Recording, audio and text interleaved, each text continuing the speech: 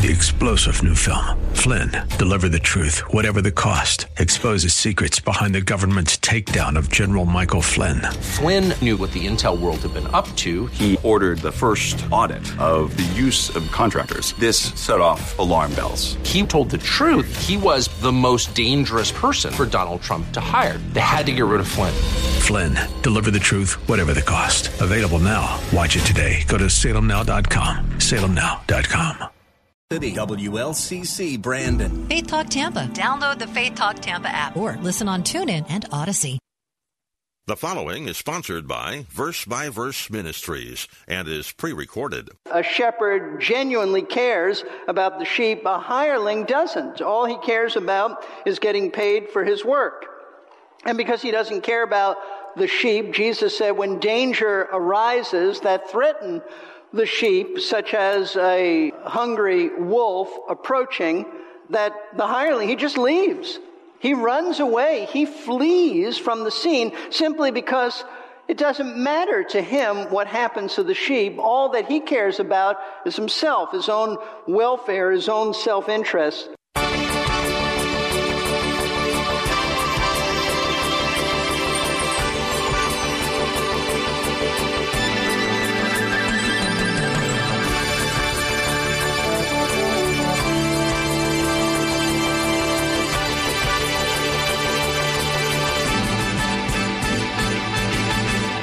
Glad you chose to join us today for our Verse by Verse radio program. I hope you've been as blessed as I have to hear the teaching that has been coming our way from Pastor Steve. This series has been a blessing to me in many ways. I have seen many applications for my own life, but more importantly, it has caused me to appreciate my own pastor. He is faithful in teaching God's Word with boldness and completeness. If your pastor is teaching the Word of God, if your pastor is teaching the Word boldly and faithfully, let me encourage you to thank him for his faithfulness.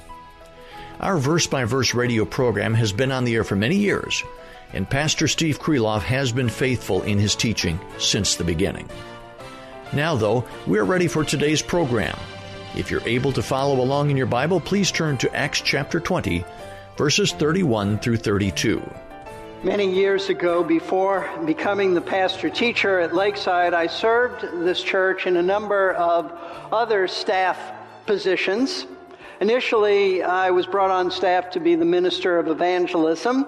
Then I became the associate pastor. And finally, for about 9 months, I served as interim pastor as the church looked for someone to permanently fill that position of pastor. As I've shared with you before, this 9-month period was very difficult. It's very challenging. It was a difficult time, hard time in my life, because there were many who felt that I was far too young and inexperienced to be the pastor of such an established church. Others were critical of my expository preaching style, and I might add, the length of my preaching. And still others objected to some of the things that I believed and I was teaching, such as a shared team of elders, of pastors, rather than a single senior pastor who had the last say on everything. And it was during this time, this very difficult time, that one night during a very hard elders meeting that I resigned. I just decided that I didn't want to be a part of so much contention and strife, and so I resigned. And I can still recall driving home that night thinking, are you crazy? What did you just do? How are you going to explain this to Michelle, that you resigned? And I thought, what a foolish thing I've done. I had no other job lined up, but I resigned. I quit really out of frustration.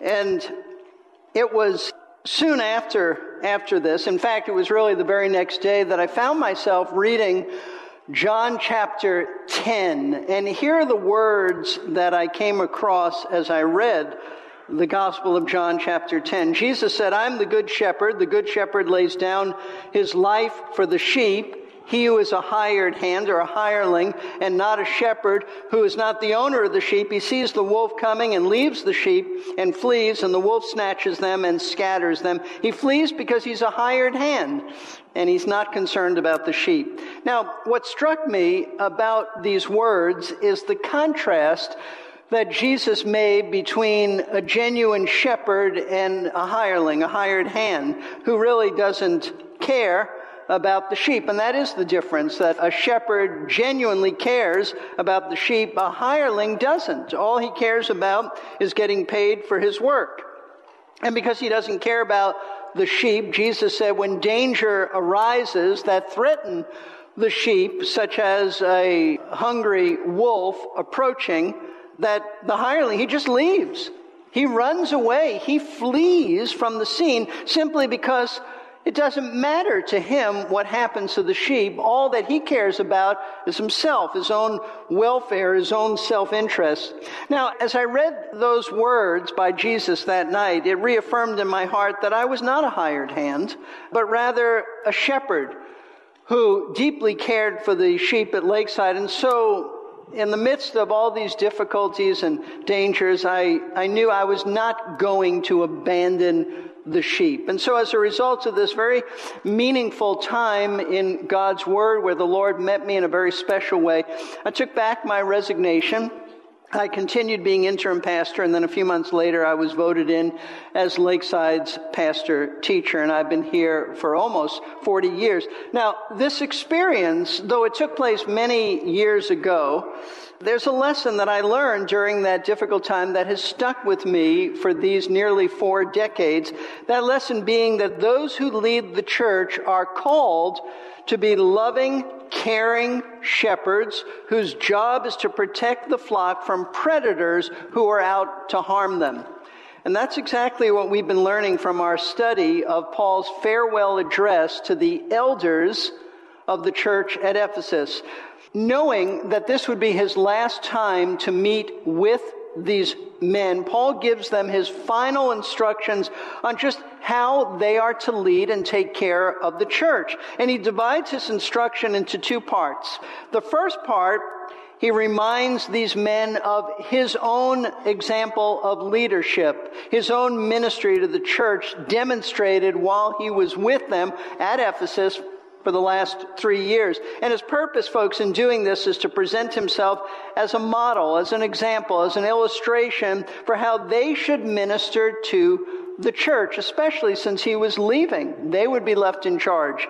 And so he reminds them that his service to the Lord was marked by, number 1, by humility, number 2, by tears, and number 3, he says, by trials. But in spite of these trials, which came about, he said, from the unsaved Jewish community, persecution, he said he continued to teach the church. He refused to shrink back from declaring to them all that was beneficial for them, for their spiritual growth, and even evangelizing the lost as he preached repentance and faith in Christ. And now, though he has departed from Ephesus, remember he's on his way to Jerusalem, and he's aware that imprisonment and suffering, affliction await him when he gets to that city. He says he's not going to turn back. He's not going to retreat.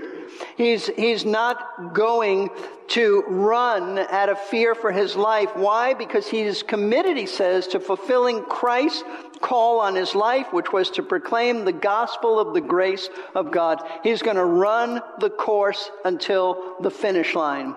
And so, having reminded these men of how he conducted his life and his ministry during his time with them in Ephesus, Paul moves on now to the second part of his instruction, which is to tell these elders how they are to conduct their life and ministry now that he has moved on. And so beginning with verse 28, the apostle lays out for them 5 responsibilities they've been given by God in their role as leaders of the church at Ephesus. Last Sunday we discovered the first 2 of these pastoral responsibilities. Number 1, Paul says that they are to pay attention to their own lives. He begins verse 28 by saying, "Be on guard for yourself." Before telling these elders anything else, the first thing Paul exhorts them to do above everything else is to pay attention to their own spiritual lives. That's what he means by this. Since godly character is the most essential part of pastoring. Why? Because without it, a pastor has no credibility. He has to have godly character. Paul exhorts these men to make sure that they are taking care of their own souls. As I told you last Sunday, in ministry, character is everything. It begins with character, it ends with character. And by character, the Bible means what you are before God when nobody else is around, when nobody else sees you, when you could get away with things, but you choose not to. You choose to honor the Lord. That's character. And you develop godly character. How? By spending time in the Word of God, reading it, studying it, praying it through, and by being responsive and submissive and obedient to Scripture, by applying it to your lives. That's how you take care of your own soul. There's nothing more important for an elder than to watch over his own life in order to make sure that he is pursuing inner holiness, not outward appearance, but inner holiness, because without inner holiness, a man will not be able to effectively minister to anyone else. It was the great Puritan scholar John Owen who once said, "A minister may fill his pews, his communion roll, the mouths of the public, but what that minister is on his knees in secret before God Almighty, that he is and no more." And so, like Paul, I exhort the elders of our church, and I'm including myself here, to make sure that you are spending time meeting with the Lord every day. That's not an option. It's not a luxury. You have to do this, paying attention to your own spiritual life so that you're not so busy caring for others that you fail to care for your own soul. But now, in addition to paying attention to their own lives, elders also have been given a second responsibility.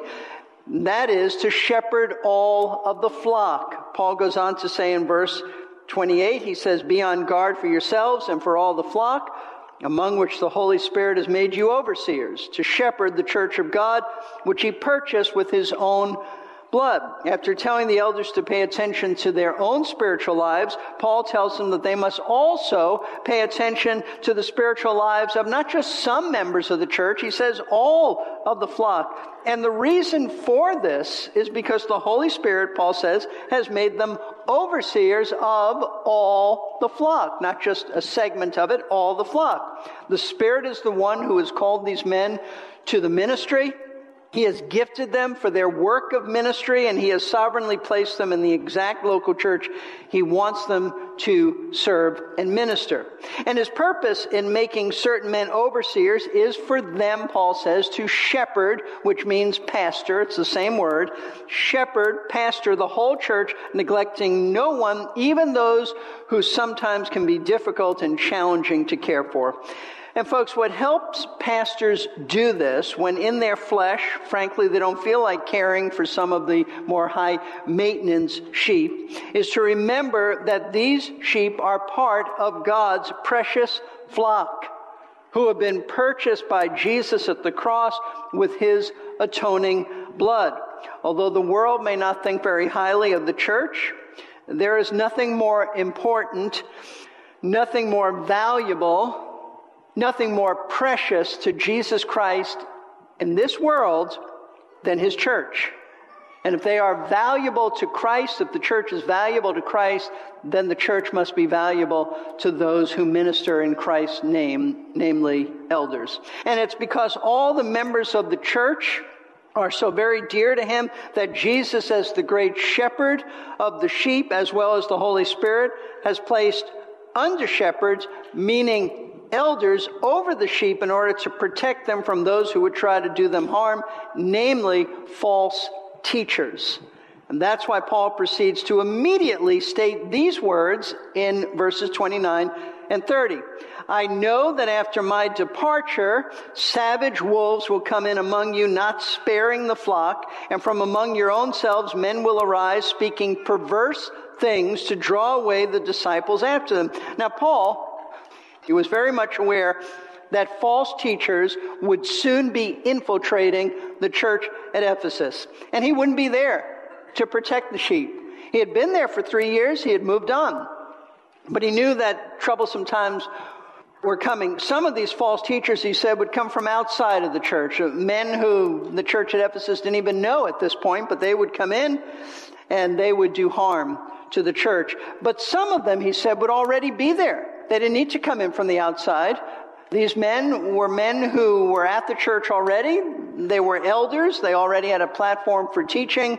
And Paul's warning the elders about this. This is what Paul meant when he said, from among your own selves, meaning the elders, men will arise speaking perverse things. In other words, in time, some of the elders of this church would prove to be, note this, unregenerate, unsaved men who would initially appear to be Christians, but eventually would be revealed as wolves in sheep's clothing, who would twist and distort the teaching of the Word of God for the purpose of tearing the sheep away from Christ, sound doctrine, and the local church. Now, the fact that false teachers can come from within the church and they can deceive God's people into thinking that they are holy men, that really shouldn't surprise any of us. And it shouldn't surprise us because the Apostle John in his first letter clearly said that this would happen. 1 John chapter 2, verses 18 and 19 say this, "Children, it's the last hour, and just as you heard that Antichrist is coming, even now many Antichrists have appeared. From this we know that it is the last hour. They went out from us, but they were not really of us. For if they had been of us, they would have remained with us. But they went out so that it would be shown that they all are not of us." Now, these individuals whom John refers to as Antichrist, who are they? Well, they're false teachers. They're teachers who are against Christ, the Christ of the Bible, against the gospel. They oppose the gospel. But at one time, they were professing Christians who were members of a Bible-believing church. However, in time, they revealed their true character and they defected from biblical Christianity. They left the local church and the fellowship of God's people. In addition, Jesus had warned us about the dangers of false teachers appearing to be men of God when he said in Matthew 7:15 that wolves are often disguised in sheep's clothing. Beware of them, he said, meaning that they can appear to be Christians outwardly, but underneath their religious disguise, they're just savage and dangerous wolves who intend to harm the sheep. Do not be deceived. I remind you that Paul told the Corinthians in 2 Corinthians 11:13 that false teachers are deceptive because he said they disguise themselves as apostles of Christ. And in doing so, they are just like their master, the devil, Satan, who disguises himself as an angel of light when in reality he is the prince of darkness. So this is the situation that Paul has told the elders that their church would soon be facing. An infiltration of false teachers who are out to tear the flock by dragging some of them off into cults, into false religious systems and heretical circles. And that's why it's so important for these men, these elders, to take their pastoral responsibilities seriously by making sure that they protect the flock from these predators. And how are they supposed to do this? Well, that's what Paul proceeds to tell them. He moves on to tell them about a third pastoral responsibility in addition to paying attention to their own lives, in addition to shepherding all of the flock. The apostle now tells them that they are to be on the alert for false teachers. Verse 31, "Therefore, be on the alert, remembering that night and day for a period of 3 years, I did not cease to admonish each one with tears." Now, Paul addresses the problem of false teachers impacting the members of this church by telling these elders that they are to be on the alert. He says, therefore, here's what you do. Be on the alert. So what does that actually mean? Well, the word that's translated alert simply means to stay awake, to not sleep. Now, obviously, Paul isn't speaking in physical terms. He's not telling them to stay awake all night, to never get 6 to 8 hours of sleep or whatever, but rather he's talking in a figurative sense. He wants these elders to understand that they must be mentally and spiritually alert to the dangers of false teachers who might harm the sheep that they've been entrusted to protect. Be on the alert for that. In other words, they must be vigilant. They must be always on their toes.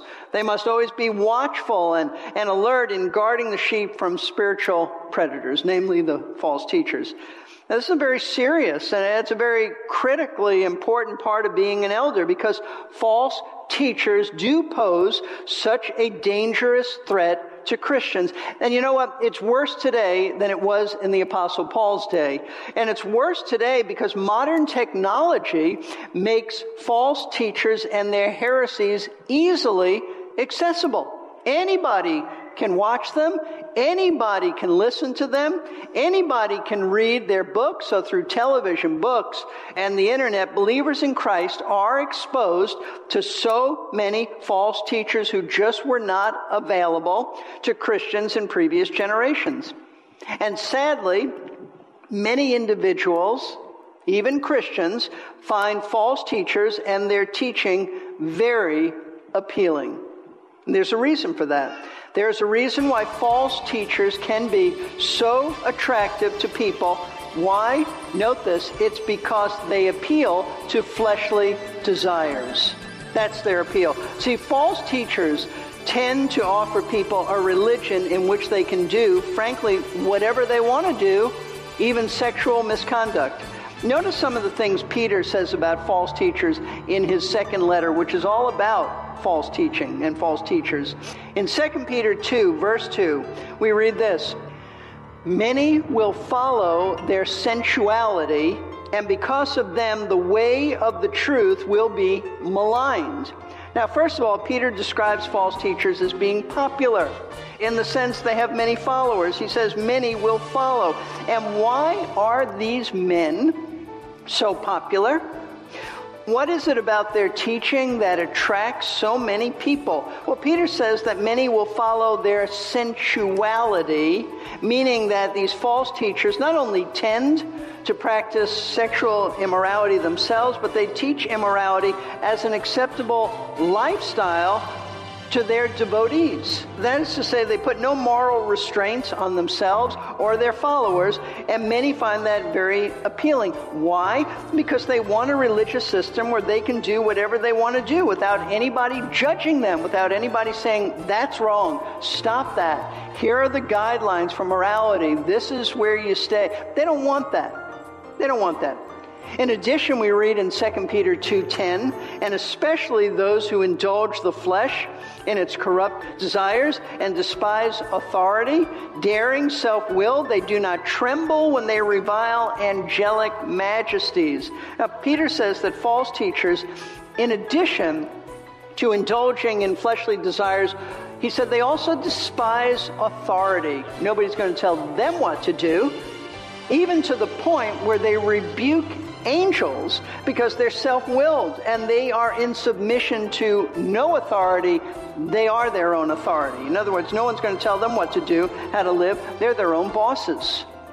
Notice what else Peter says about false teachers. In 2 Peter 2:18 and 19, he says, "For speaking out arrogant words of vanity, they entice by fleshly desires, by sensuality, those who barely escape from the ones who live in error, promising them freedom while they themselves are slaves of corruption.